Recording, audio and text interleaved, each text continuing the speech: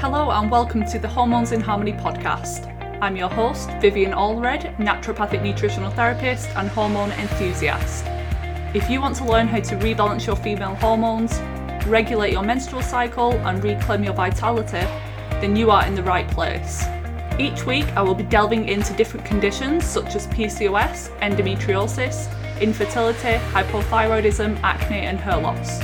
Stay tuned for interviews with expert guests, Q&As and solo episodes that are all intended to help you move from hormonal chaos to hormonal harmony. If you'd like to submit a question for me to answer on the podcast, then you can email them to hormonesinharmony@gmail.com. The information shared on this podcast is intended for educational purposes only and is not designed to replace the advice of your health practitioner. That said, let's get into today's episode.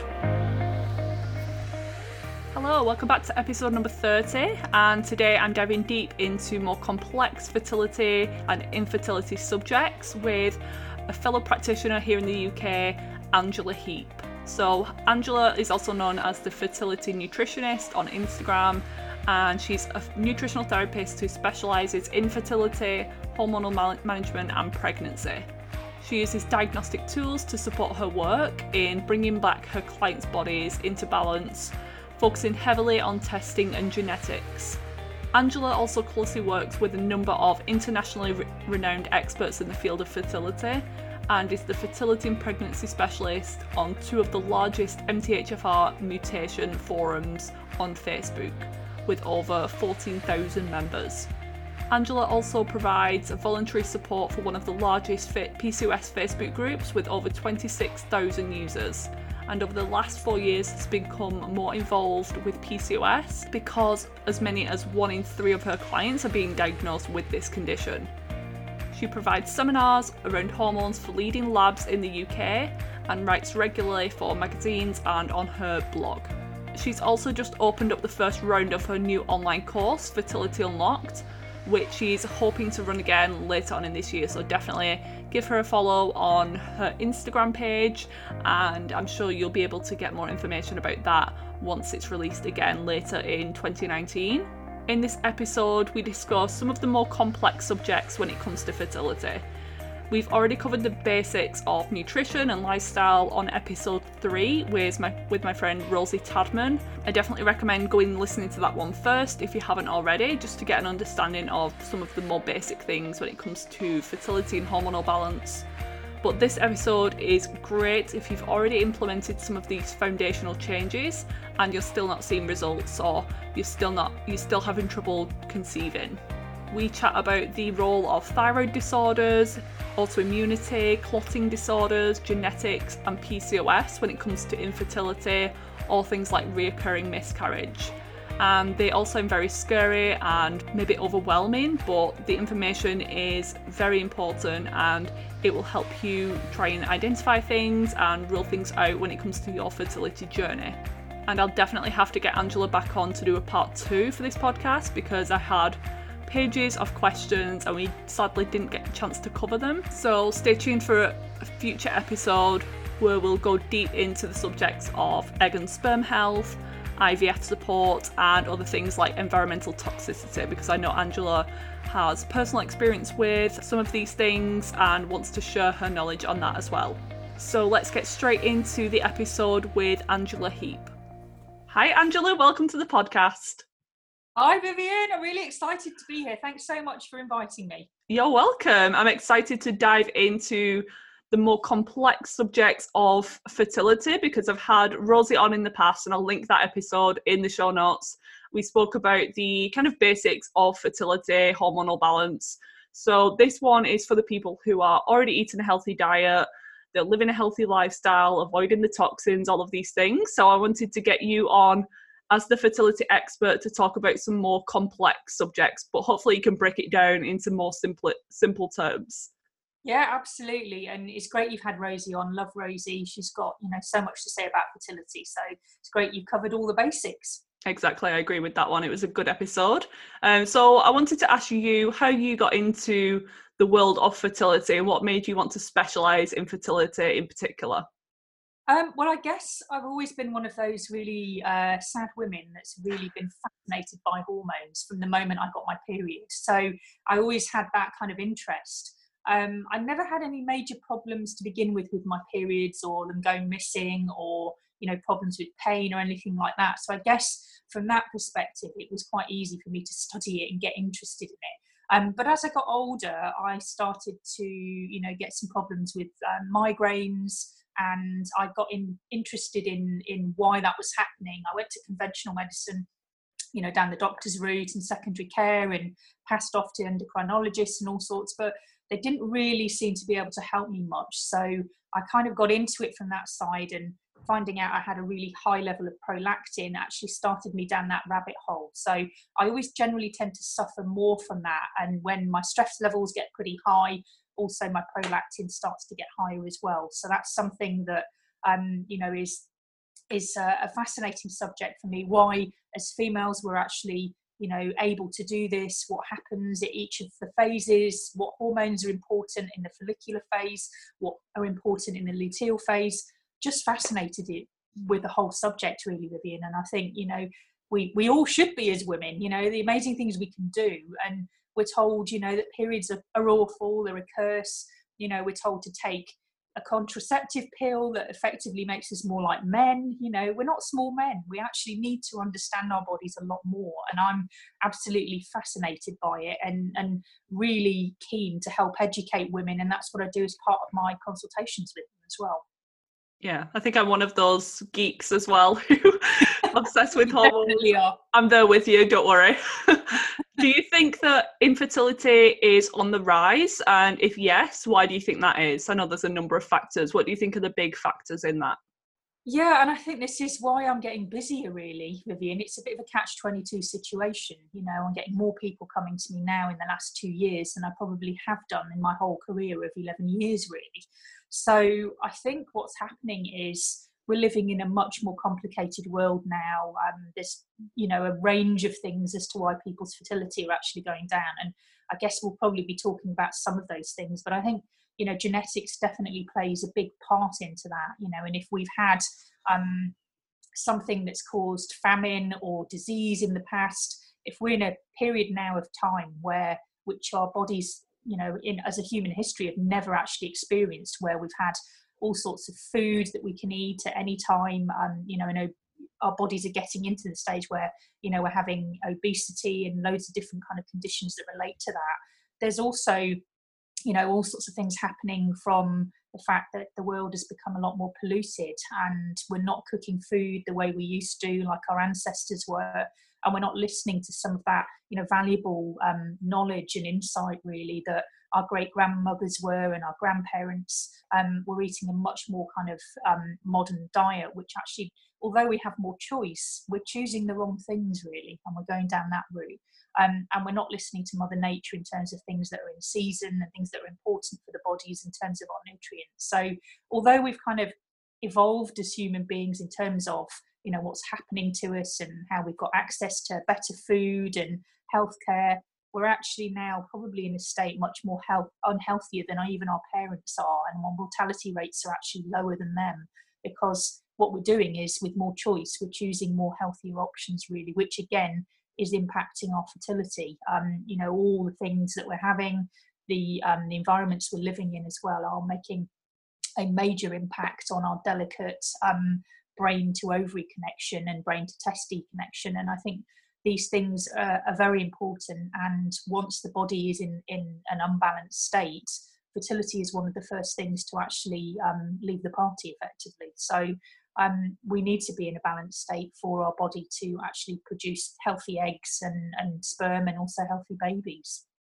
Yeah, that's definitely true. Fertility is not a priority. Your body's going to focus on the cellular health, your brain function, your digestion before it cares about your fertility. And that's kind of sad to think, but it's absolutely true and something to be aware of. And I do want to get into the more complexities of genetics a bit later on. But first, I want you to kind of give an overview of some of the relatively basic things that people aren't maybe doing. So couples, what common things are they overlooking when it comes to fertility that you see? One of the major things that I'm aware of as an educator, really, around supporting couples in this whole space is they're totally unaware of their bodies, and what they're doing, particularly females, obviously, because their body, when it gets that cycle stage where it's, the follicular phase, ovulation and luteal, they're absolutely clueless when it comes to that. So I think one of the basics that I do really is getting them to understand their body and looking at fertility awareness methods, really. So looking at things like how heavy your periods are as an indication of your health, what's happening with the pain levels in there. If it's pain and inflammation, then that's going to be, something that the body listens to and may actually, be a difficult thing for it to deal with. And also things like, the length of your period as well. Things also like the length of the cycle as well. How long is it between each period? So getting people to understand the basics of their own cycle as a female is very, very important. And also the signs of fertility, like cervical fluid as well. I don't know about you, but as a woman, we're not told anything about this. We kind of sit around the classroom when we're actually having that cervical fluid. I remember thinking, God, what's all this jelly-like stuff in my mouth? Yeah. And you literally think there's something wrong with you. You call it discharge. I mean, I absolutely hate that word. When people come to me and say, I've got loads of discharge, and I just say, well, it's not a sewage font. It's the most amazing thing the body can actually do and produce, and it's a sign and it's communicating with you as a female. So it's listening to those signs, understanding your cycle a bit more, and just using that as knowledge and support to help you to sort of time sex and do that at the right time, and doing things like taking your basal body temperature and building up a picture of your cycle, so that you can actually find out when you're most fertile. Looking at things like your cervical position as well. There's so much information that the human body actually tells you in terms of these things, and for many generations, we used to pass that information on. And I think in this generation, and probably the one before us, we've really started to kind of ignore those signs and go on things like the oral contraceptive pill or the patch, and effectively that just kind of masculinizes women. It just kind of makes them on the level. We've got one hormone, it just kind of keeps going there. So it's really important to know also about certain times in your month when you're more productive based on some of the hormones as well. So all of this information we've got and we can glean, but sadly I think we don't really understand that.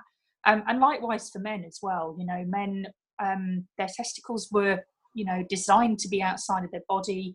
I think there's a lot of things they're doing now that are actually changing the way that their fertility is presenting. Like, for instance, the men in lycra, going to the gym, wearing lycra shorts and pants on top underneath their pants, and then doing lots of things like 20 layers. Absolutely, too many layers, guys. And that's not good for you, because we can't then get the right temperature for making sperm, and that can actually mutate the sperm, cause problems with morphology, and also count as well. So there's all of these basic things really that people are getting wrong. And in a way, for me, it's low-hanging fruit when I can actually sort of speak to them about this and tell them more about it. So understanding your fertility is one thing, and also looking at eating the right way, because food is so personal and we use it as a crutch in so many ways. We self-medicate with it as well. So it's about breaking down the habits that people have and helping them to make some new, more healthier ones, really, which will then support that. Things like looking at the environment around them. The home is an incredibly toxic place. If you're sort of cleaning with all sorts of nasty chemicals, if you're, putting all sorts of things on your body, and also, the air quality inside your home as well can be pretty toxic. So, part of what I do is helping people to understand how the environment can have a huge bearing factor on your fertility. Just tweaking you over that level if you're already kind of, sitting on that fence in terms of your fertility. It can actually negate it and make it worse. Looking at, diet, and also looking at fertility awareness and timing sex at the wrong time. some of these things are really basic, but we're not taught this at school. We're not taught it as, from our parents or our grandparents anymore. And these are things that would have been, part of that red tent, if you like, as females and also as men, telling them about fertility. And they didn't necessarily, as men, need to have these conversations back in the day, but we are now, because I think male fertility is in crisis with the fact that the sperm levels have gone down 1.3% every single year since 1973.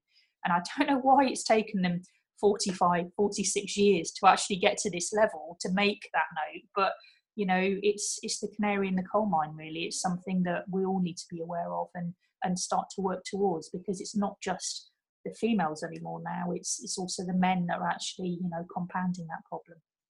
I agree, definitely. And I think by the time this episode has aired, I've had Lisa Hendrickson Jack on from the Fertility Friday podcast, and she spoke all about fertility awareness methods. So please go and listen to that, anyone who's listening who's not aware of what we're talking about, because there is that common misconception that we ovulate mid-cycle. If we've got a 28-day cycle, it's going to be day 14, and that's absolutely not the case, and that can cause a lot of issues with the timing of sex, like you mentioned.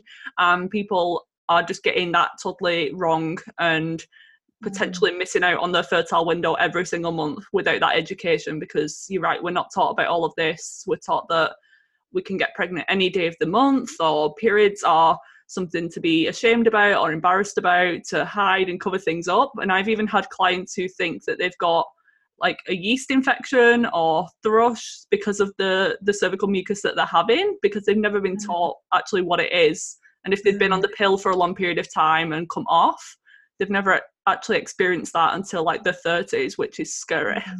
Yeah, it is, isn't it? Learning about your body and the amazing things it can do at 32 as opposed to 16, 17, it's been working for 17 years before that, and we're just literally getting to the point where we're going, oh, we want to make babies now. Let's learn a little bit more about us.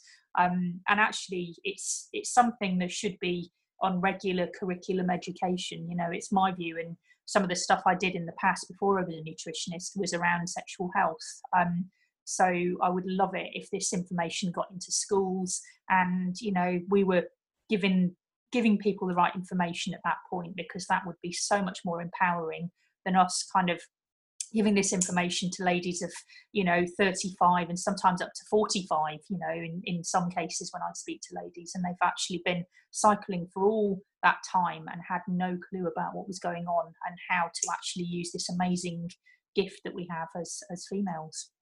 I really hope it's going to change. I think slowly it's going in that direction, and the help of social media, I think it's really good how more young girls are following accounts that teach them about their body and let them know maybe some of the negative effects of the birth control pill. Obviously, some people need to be on that, and that works best for them, and that's totally fine. But there are things that you can do to maybe offset some of the negative effects and understand how it's affecting your body as well. So we've covered now like the basics of fertility. Again, there's the diet aspect that we speak more about with Rosie, but I want to get into some of the more complex topics, and the first one being thyroid health. So we know that thyroid is important for every single cell in the body. How does thyroid affect fertility, and why do people develop thyroid issues?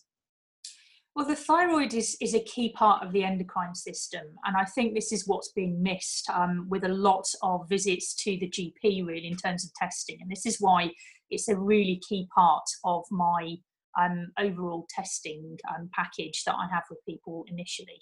And I can just give you an example of that with my sister yesterday. She's been feeling a bit tired lately and, not sleeping so well. And she went to the doctors in the UK, and I looked at her sheet before she went, and the only thing she had on it was thyroid stimulating hormone. So they're not even giving you T4 anymore. So when you have an overall test for your thyroid, what they're looking for, if you have some symptoms of thyroid problems, is whether actually the thyroid is working effectively and passing those hormones from the active form to the stored form. And that's what happens in between, T3 and T4, because you don't need a huge amount of active in the bloodstream really to help you and support your fertility. it's very important for fertility, thyroid health, because I always say that the thyroid is kind of like the boiler system of the body. It keeps everything going, it helps with your metabolism, and also it helps support you in pregnancy. Because when you're pregnant, your body is in a completely different state, and it's about kind of maintaining and managing that. And you can have some issues before getting pregnant with the thyroid not performing as well as it should do in terms of active and then storing what it has if it's got excess. You can also have some issues with, it getting so bad, the thyroid, that it becomes an autoimmune condition.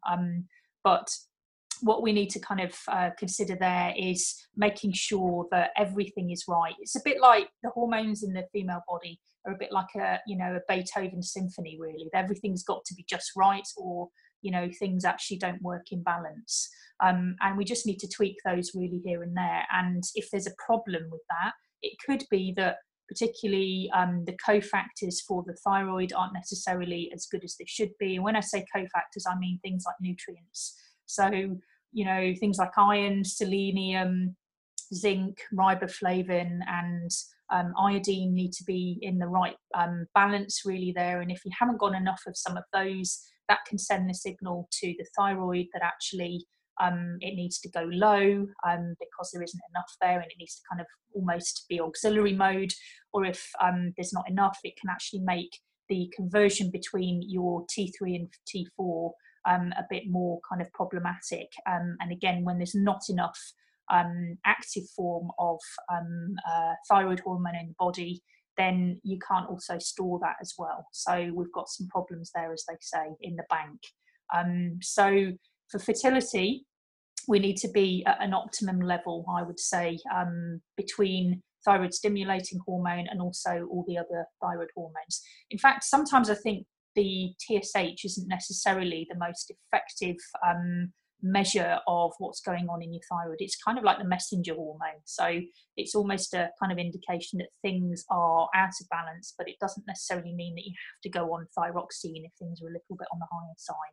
So really, really important to get your thyroid hormone balanced for fertility, because it can, if it's out of balance, cause miscarriages. And there is a lot of research on PubMed around thyroids being out of balance and causing issues with not maintaining pregnancies as well. So we need to make sure that we've got everything balanced with the boiler system in the body, get everything in the right levels in terms of those nutrients to make a healthy pregnancy. Because during the second trimester, the innate immune system can actually change quite radically, and we need to make sure that that doesn't affect the way that your thyroid hormone is made, and then again can cause some problems with women getting Hashimoto's for pregnancy, and then afterwards as well, because we are as women, when we get pregnant, there's so many nutrients that go into that, and the baby's always fine. It will pull those nutrients from wherever, but unfortunately the mums can become very, very depleted. And again, when those depleted levels hit rock bottom, that's often when you get thyroid problems after you've given birth. And a lot of my clients, I'm very, very conscious of that, and making sure we load up as much as we can on those cofactors, those important nutrients for the thyroid, so that those are balanced, and you don't have those kind of perfect storm situations for thyroid problems. And if TSH isn't enough to determine whether thyroid issues are a problem, what do you recommend that people request in terms of a full thyroid panel? What are the markers that are important to see? So I go kind of 3 tiers really for the thyroid. So the initial one is looking at thyroid stimulating hormone, T3, T4. And if that one looks fairly okay, then, I don't necessarily need to go any further. And we've got to look at the conversion between T3 and 4. I think there's a key conversion factor there, and it's important to look at that. If those are looking fairly normal, then I don't need to proceed and there is no issues. But if there is, a very low levels of T3, those are kind of the lower part of the range, and also your T4 is also in the lower part of the range, or there's a big disparity between those two in terms of where it should be, at optimal levels, I'll then look at the reverse T3 as well. And that's kind of the store where everything's bagged if it's not necessarily working as well as it should, the thyroid. So I'll do that. And then I'll also, as part of that, look at your thyroid antibodies. If those are out of balance, which often can take, up to 8 years to actually get into that state. So you've probably consistently not been looking after your thyroid. You may have been living in a very stressful environment or working a very stressful job. And that again can put pressure on your thyroid as well, because the adrenals can take it, because we're meant to survive really in terms of using our cortisol in stressful situations. But if we get to that point where the body's just so exhausted and we're in adrenal fatigue, or our adrenals are kind of pumping out too much on a daily basis and it's getting too bad, it passes that job down to the thyroid, or passes some of the load, and then that's when the thyroid actually starts to play up a little. So it can take a long time to get to that level, but if you are at Hashimoto's level, which is the thyroid autoimmune condition, then we're more in trouble in terms of balancing things, because I've often had clients that have gone to the doctors and they put them on thyroxine, and again, all thyroxine is doing is just basically topping up your stored levels, really, your T4. And I find that a lot of my clients actually, they just have to keep increasing it because it doesn't improve how they're actually feeling. Some it can actually do a marvelous job with them, but in some people, if we don't look at the rest of the body and inflammation maybe in the gut and things like that, then we've got problems with just taking thyroxine.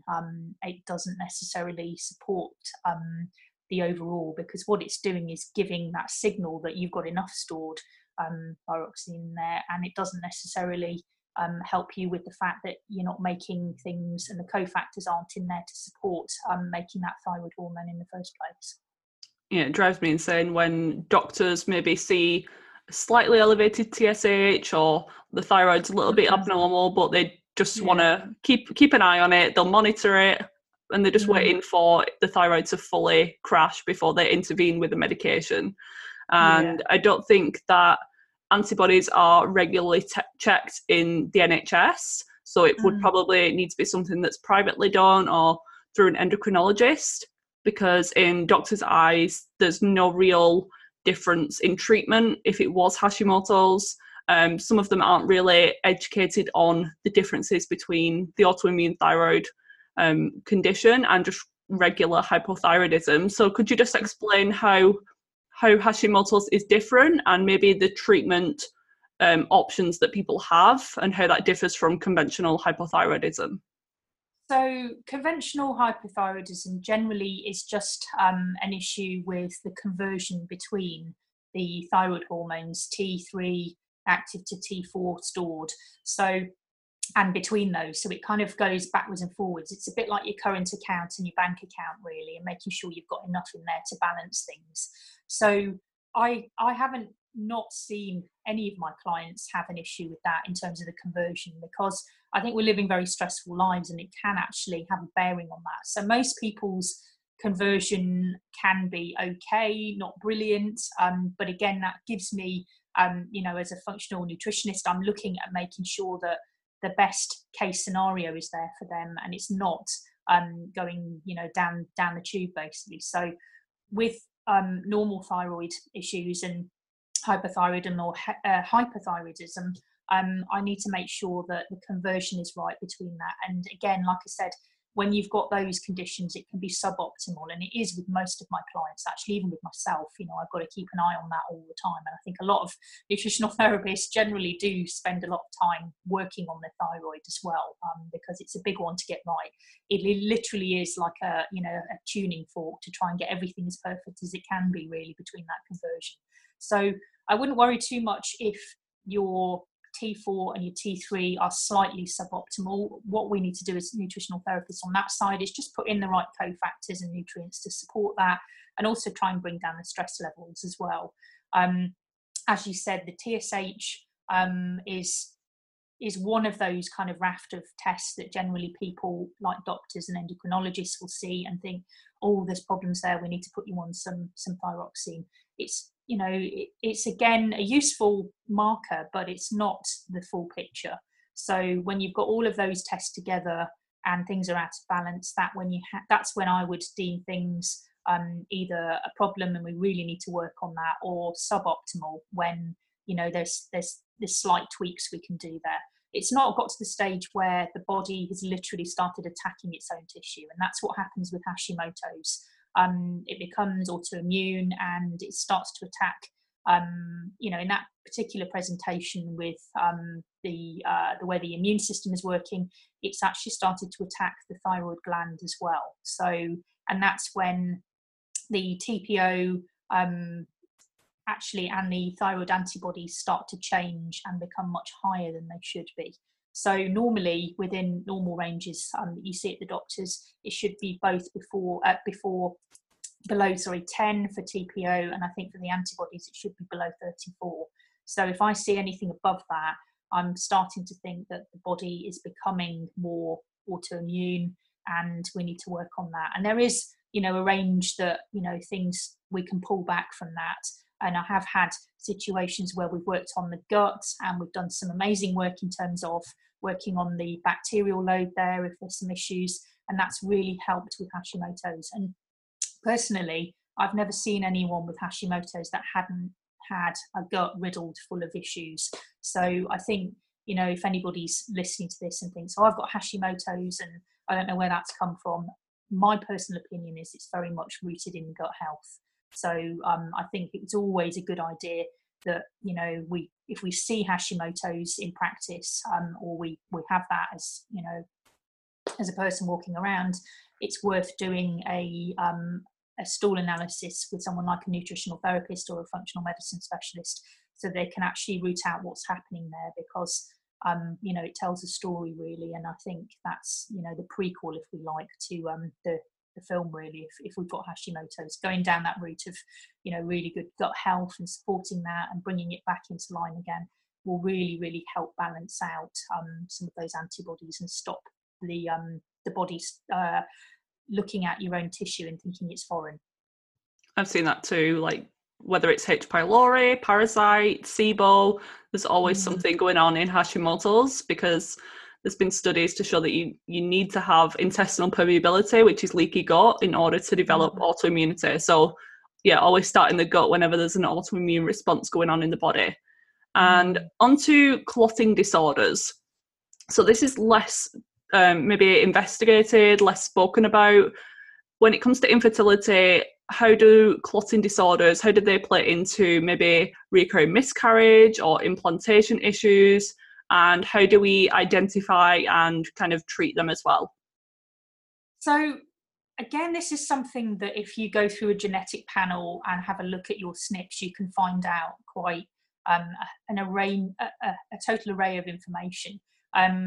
When I use that information, I go through 23andMe, or now I'm going through Ancestry.com, or also I'm using things like LifeCode GX for the generic sort of information on that. So if I use the raw data, I can actually then plug that into an app and find out a little bit more about their clotting disorders there, or their sort of past down the family line, if there's been a clotting disorder. And I think a lot of that can be down to septicemia in past lives, if you like. So what happens with septicemia, obviously that spreads around the body very, very quickly. And if you have something like a clotting disorder, that can actually stop that. So it's very clever. It's a mechanism that will stop that happening in some instances. So if you have people with lots of clotting disorders, you can probably scratch the surface and find that they may have had ancestors in the past with, that have had lots of diseases around, clotting themselves or getting some form of septicemia. And again, that will be something that's passed down the family line there. It's useful, obviously, in medieval Britain and whatever, when you are in battle and whatever, and you can get an infected wound and whatever, but not necessarily so good in modern Britain, really, or modern, the modern world. Because if you have a clotting disorder, it can actually cause problems with clots in the placenta, and actually, then causing problems with getting oxygen to the baby. So again, that can be something that I check. And I will look into all areas really, particularly around the genetic side. But you can actually get a regular test from the doctors if you have had multiple miscarriages, where they look at some of those clotting genes. One in particular that they will look for are the factors. So factor V Leiden is a big clotting disorder that they will look into. PAI, 5G and 4G also are important ones to look for. That's a new thing that we can look into, which I've seen coming up with some of my clients in probably the last 5 years. And also some people say MTHFR is a clotting disorder, which I don't necessarily agree with, but it does have a bearing on, cardiovascular health. So maybe that's where it came from with that. So yeah, in the clotting panel that I have, when I'm looking into some of my genetic side of things, it will look at all of the factors, and most people will have a heterozygous one as part of that overall panel. It doesn't necessarily mean that you will have problems with that, and I think sometimes we can get very kind of worried about having a clotting disorder, and if we see our genetics and thinking, oh, that's terrible. But I think just looking at symptoms, really signs and symptoms, can help with how your period health is really, and also when you cut your finger, how long it takes to clot. If it's very fast or very slow, that's an indication of what's happening in the body there. So if you do have, are working with a hematologist or someone that can actually help you understand that a bit more, that's great. Often a lot of my clients will be put on some anti-clotting agents like Lovenox or Clexane during pregnancy, and it basically helps to thin the blood a little so that there's no issues with multiple miscarriage. So again, diagnosis is key there. If you do have a situation where you've lost more than 2 to 3 pregnancies, either in the early stage or at any side of the trimesters, as throughout the pregnancy, it's worth looking into maybe genetic side of things, but also maybe getting referred to a specialist to see if they can test you for any clotting disorders. Yeah, it's very interesting. I had no idea about the sepsis and how that could play into the genetics that we have now. But I feel like that's the case even on the PCOS episode that I had with Dr. Felice Gersh that you said that you listened to, how she was explaining that women with PCOS, although we can struggle with symptoms in the modern lifestyle, we were the ones who maybe thrived thousands of years ago when there were famine or when there was a lot of stress. We were like the warriors. So you can kind of think of that with a lot of genetics, and even though they can cause us problems now, we can think of them as like protective, evolutionary changes that have been made. But when it comes to genetics, we sometimes hear about the fact that we can control whether the genes are on and off, that genetics aren't the destiny, that we have influence over them. How much of that is true? So say we have a genetic SNP like MTHFR, we'll come on to what that is, but are we able to have fully functioning enzymes in the MTHFR if we have a SNP, or do we always have some sort of lowered function with that once we have a genetic SNP in that enzyme? Well, I would say people with MTHFR can live a very healthy life, and I think this whole supplementing because you've got a gene is very dangerous. I've seen a lot of these gene companies now suggesting people go down a route of certain diets because of that. You look at populations of the world, in some of the information in PubMed, if you have any sort of South American, particularly Mexican blood, and also Mediterranean blood as well, there's a very strong likelihood that you have got MTHFR more common than, for example, if you were from Northern Europe as well. So, we're talking about the fact that you have a genetic predisposition which gives you an advantage or disadvantage based on that particular time. So I would look at it always as that kind of situation. It's there in your family genetics for a reason. And it could well be that just makes you eat more folate, or maybe it's happened because your your family group generally eat a lot of folate, and you don't necessarily need a fully functioning MTHFR gene there. If you become a salad dodger, however, then you're in trouble. I think that's the problem that's happening with modern world, really, is we are unaware of the fact that, you know, maybe these genetic disadvantages at the time were an advantage because you didn't necessarily need that. For many generations, people were eating, you know, a high folate diet, and you didn't necessarily need to have, you know, a huge amount of folate because you were eating it regularly and it came up as that situation. But I think, you know, now we're not necessarily eating as much. It can be a problem because, you know, I liken it to dial-up internet as opposed to, you know, sort of 5G really internet. You know, if it's all working, it's very fast, the conversions are happening, you know, and everything's good. But if you've got dial-up internet, you still get the internet, but it just takes a lot longer to get there, really. And those things like the environment will trigger some of these genes into action. So they can be, you know, sleeping and dormant, and there's no problem at all with it until, for example, you know, your son or daughter goes off to university and they're having pot noodles for, you know, for dinner every night. You know, I've got a nephew that's doing it at the moment, much to my horror. He told me that he eats pot noodles all the time. And again, that's when your health starts to suffer, because folate is a very, very important thing for DNA replication. And I think, you know, regardless of the fact that you know you want to have a baby, or you're listening into this because of the fact that you're keen on improving your fertility, you do need to have a lot of folate in your diet, because, you know, cells die and they need replicating before they do, so that we can actually repair and improve things.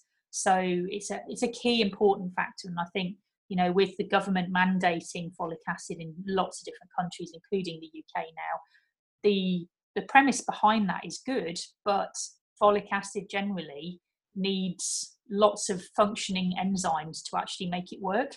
And we're not just talking about MTHFR there on the folate pathway. MTHFR is right at the bottom. It's almost your final destination, your slip road before you're coming off the motorway. But you've got to get all the way from, you know, junction 1 all the way to junction 10, you know, on the motorway before MTHFR makes a play for things, or, you know, can be a problem. We've got all these enzymes along the way, dihydrofolate reductase and some other things like that, which break down the folate. And if you're going in there with folic acid, and you haven't got those enzymes, or you've got sort of problems with, you know, heterozygous or even homozygous on some of those folate receptors, you've got problems. So that whole folate pathway becomes, you know, a very, very difficult process. And, you know, folic acid is something that I've been not using in my practice probably for about the last 5 years now. I know it's very buzzy in the nutrition world and everyone's talking about it, but it's just something. Why would you put something in that's so cheap that, you know, generally you don't know what the population has in terms of how many other genetic mutations they may have on that side, or SNPs that can't break it down, when you've got something that may be a little bit more expensive to produce. We've stabilized MTHFR now, 5-MTHF as a supplement. So, you know, it might be a little bit more expensive, but it's essentially the same family as folic acid, but it's just, you know, it's the Waitrose version as opposed to the Tesco's value version. I'm loving all of these analogies. Yeah. Definitely helps people understand. And yeah, some people can be a little bit put off by the price, some of these like practitioner grade supplements, but oftentimes you need to take less, you don't need to take them for as long, they're more effective. And if you're not aware of your genetic makeup, then rather than guessing and seeing if folic acid works, it could potentially have some negative effects. So why not just go straight in with folate, which we know works for the majority of people anyway. And apart from the MTHFR genetic affecting fertility because of that folate connection, are there any other common genetic variants that can affect fertility that people should know about? Yeah, absolutely. I've got a kind of list here really that I can go through, Vivian. Good. So one of my key areas that I look at, I don't just go to, you know, the Mr. Popularity contest with MTHFR. I think people do get their knickers in a twist about MTHFR. There's so many other things that can also impact your fertility. For one, looking at your detox ability, so that whole area of detox genes through phase 1 through to phase 2 are very, very important for me. Making sure that we're looking at things that help break down estrogen into its metabolites, and then also from where the metabolites are, passing that through to the next conduit that allows you then to methylate. So things like the CYP1A1 gene, that's very important to make sure that that gives you bioavailable estrogen through breaking that down. Those enzymes break down estrogen. You don't just kind of, produce estrogen and wow, woo, we've got it in our womb lining. We actually have to break it down, in a very sort of functional way with enzymes, and then we get metabolites, and obviously we need to pee out that excess as well, and also get rid of it. So CYP1A1 is very important, checking that on the genetic side to see what we do with estrogen. If that is a heterozygous gene, or even if it's homozygous, that can mean that you have problems getting access to the key important estrogen, really, which is the 2OH estrogen. And also important to look at things like CYP1B1, which I see quite a lot. And that particular gene actually can help to, through the process of breaking it down, proliferate it really in terms of estrogen-based cancers. So I've got that in my family actually, and the last Dutch test that I did, which is a really, really brilliant test, and I'm sure you're going to be having Dr. Carrie Jones on to talk about that, actually gives you an indication of whether this is working effectively or whether it's not. And I know, for example, that I've got four heterozygous genes on the CYP1B1 SNP, and that again has made it more difficult for me to break down estrogen, and has caused problems with my metabolism there in terms of 4OH. So very, very key ones on the detox panel. Also looking at how you break down glutathione as well, or your available glutathione. So things like GPX3, GST1, GSTP1, all of those are very important, because particularly the GSTP1, if you have high blood pressure in the family or anything like that, that can predispose you to things like preeclampsia as well during pregnancy. And also anything that breaks down or supports glutathione in the body, again, can be very important, because what happens with some problems with pregnancy is it can mean that your digestion is a little bit up the spout, and that can mean potentially that bile becomes thicker, and the GPX3 actually can predispose you to things like gallbladder issues, which again links with another gene, PEMT, which again will help with choline, and also it helps with fat metabolism as well. So if you've got two of those genes in particular, it can actually predispose you to more things like gallbladder issues and breaking down bile, which again is how you get your nutrients broken down in bile, and how you process through the digestive system. So those key detox ones are the ones that I go to first, which I'm really, really keen to look at. The clotting factors are very important, because again, if they've had multiple miscarriages, I look at that.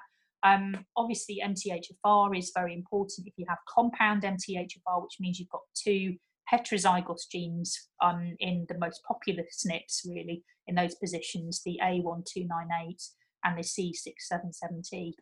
That means that your gene is functioning at 50%, so it's much less. But if you have a homozygous gene for C677T, which again can predispose you to cardiovascular events and high homocysteine, things like that, that's also important in terms of the genetic side of things.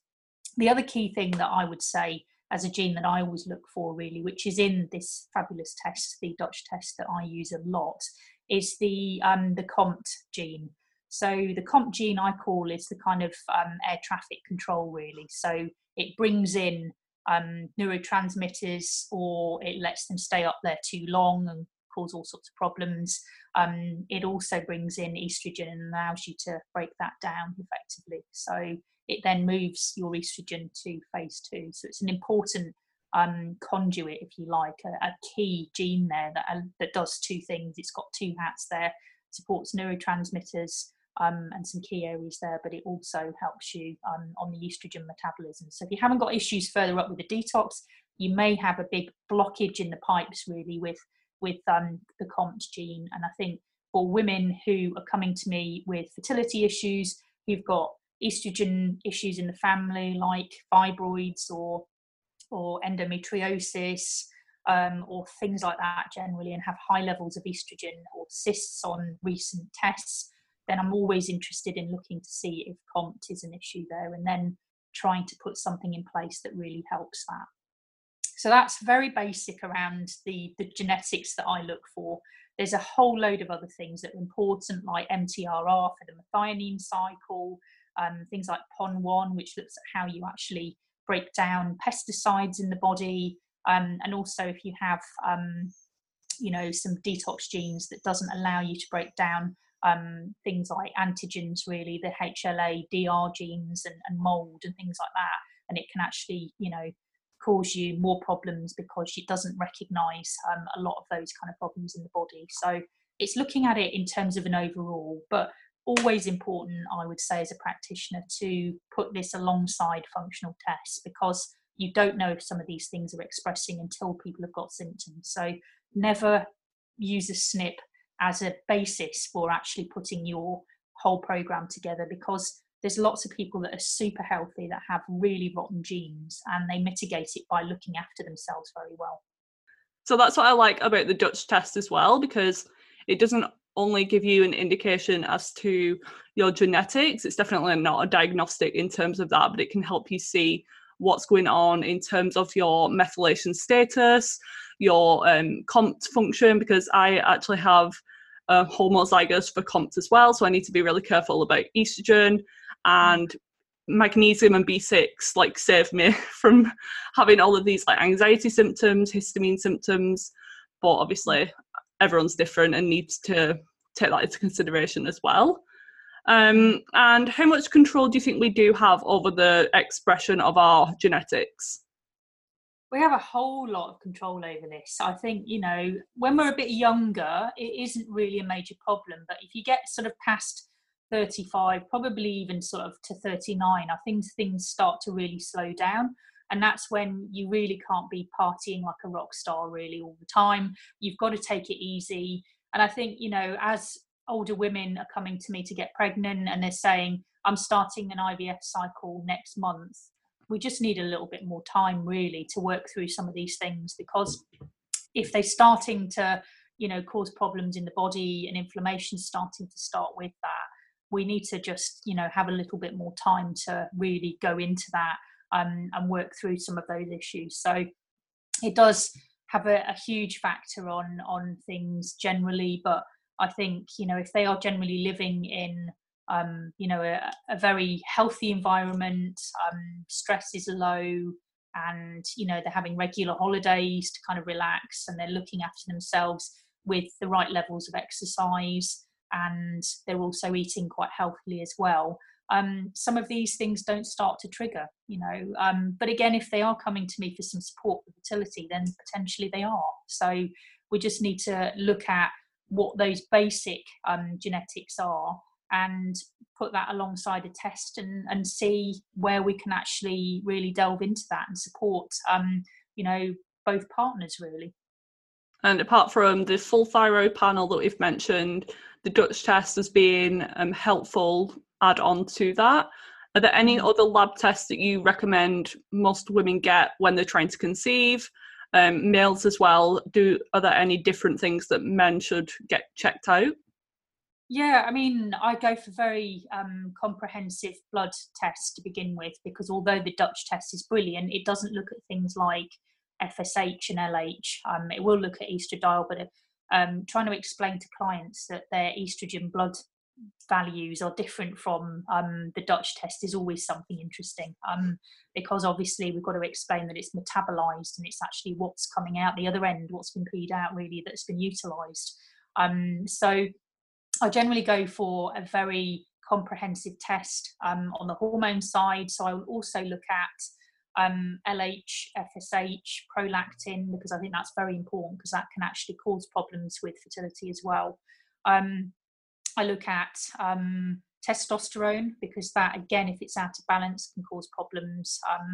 And again, I'll look at DHEA and also sex hormone binding globulin, because again, for me, that's an interesting one to look at, because we can see where everything's being pushed into the cupboard, if we say, really, for SHBG. If that's high, I often find that that's interesting in terms of inflammation. There's something going on there in terms of it preferentially binds to testosterone, but it will also bind to estrogen as well. So if you've got very high levels of that and everything else seems to be okay, then that's kind of a bit of a red flag for me to look into something a bit more, that there's inflammation, or there's something that is, kind of causing a problem with the signaling between the hypothalamus, pituitary, and the ovaries, really.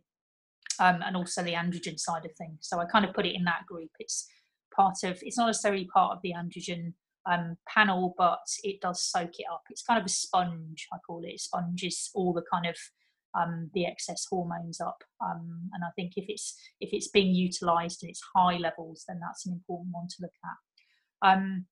So the men can actually get exactly the same tests as the women. The only thing that I would say they don't get is progesterone testing. So all the things I've just mentioned there, we can also look into for male health.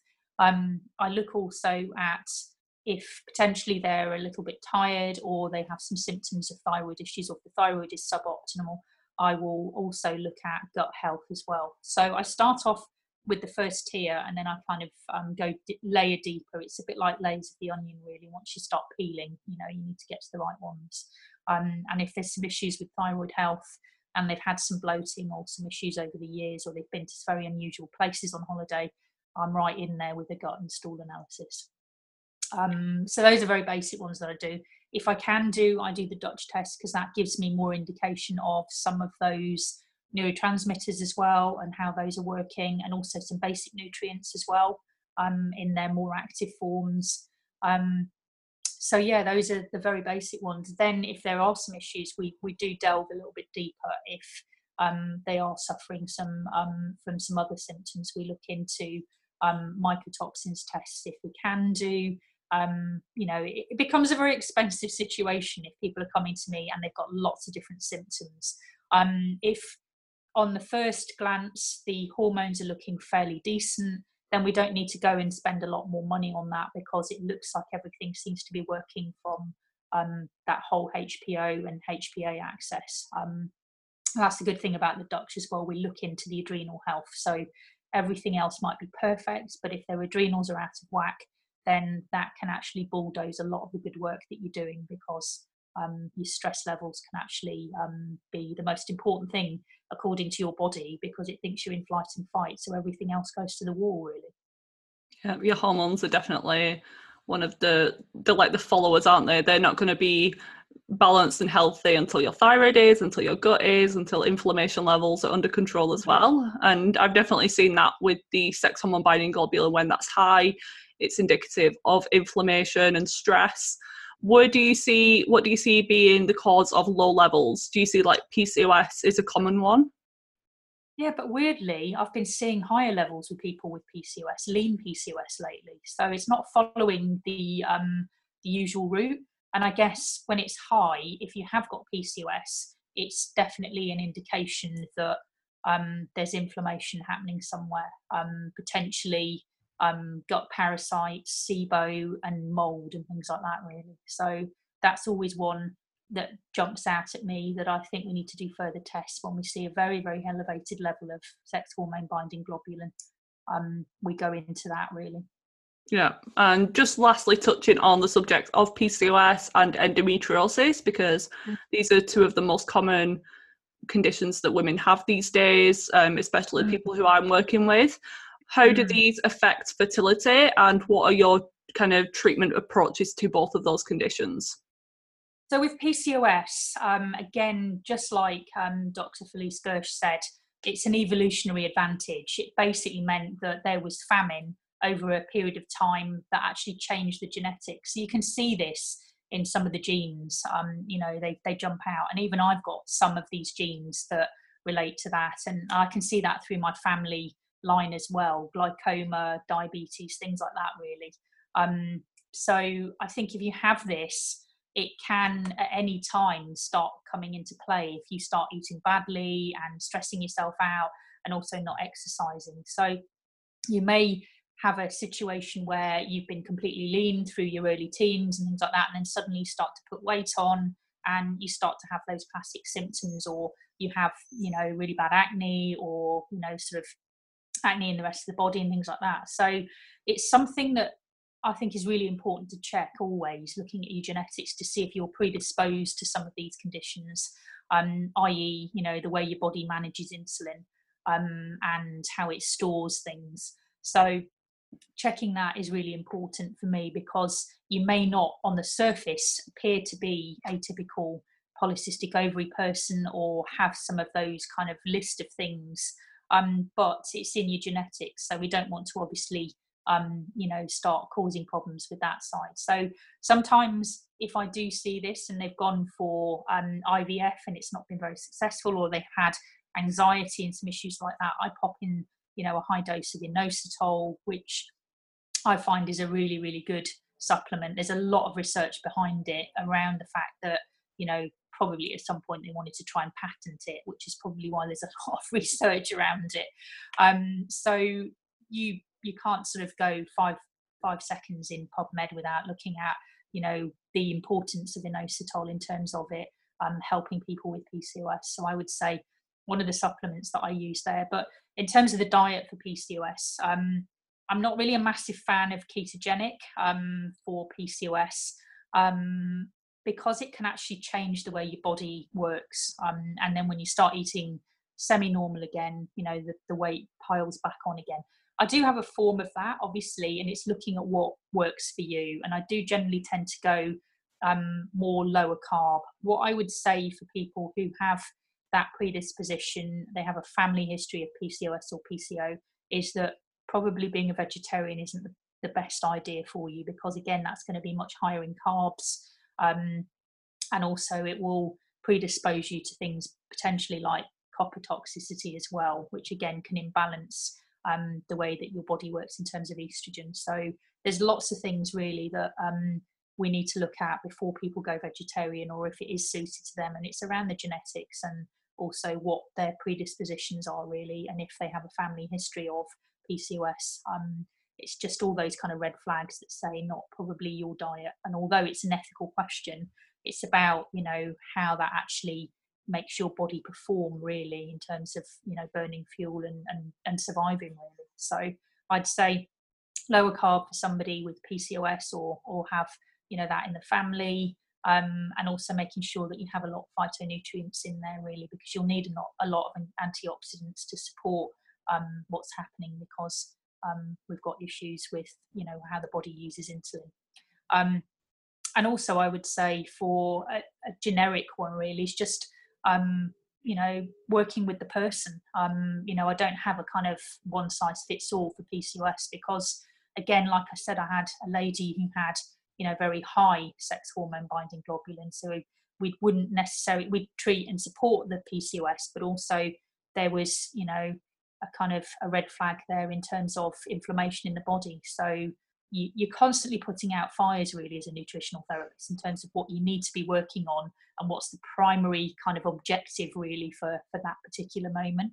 And once you put out a few fires, then you can start working on business as usual, which is polycystic ovarian syndrome or something that's stopping them getting pregnant really from that side. So it's about getting the cycle going to begin with. And it could well be that, it's not necessarily the PCOS that's the major problem at the moment. It may be that they have a lot of parasites or gut issues, or bacterial problems there, which we need to sort. And that, again, can start the motor running once we get things going with the gut health. And then if they have PCOS, it's exacerbating their PCOS if things aren't working in the gut very well. It's a huge gut connection with the hormones in general. And I've definitely, some clients feel like when we've addressed one thing, there's another thing pops up, and we kind of, like you said, putting out fires, but it's because the body is so complex, and you can't expect your hormonal symptoms and your chronic illnesses to disappear within a couple of months if they've been developing for maybe decades, because the body is so kind of complex, like I said. So I want to finish up now because I know that you've got a lot to do today, and I want to respect your time. I had a ton more questions. You know that I had questions on IVF, egg health, all of these things. So I would love to have you back on, maybe to do a separate podcast episode, a part 2, if you're happy to, in a couple of months' time.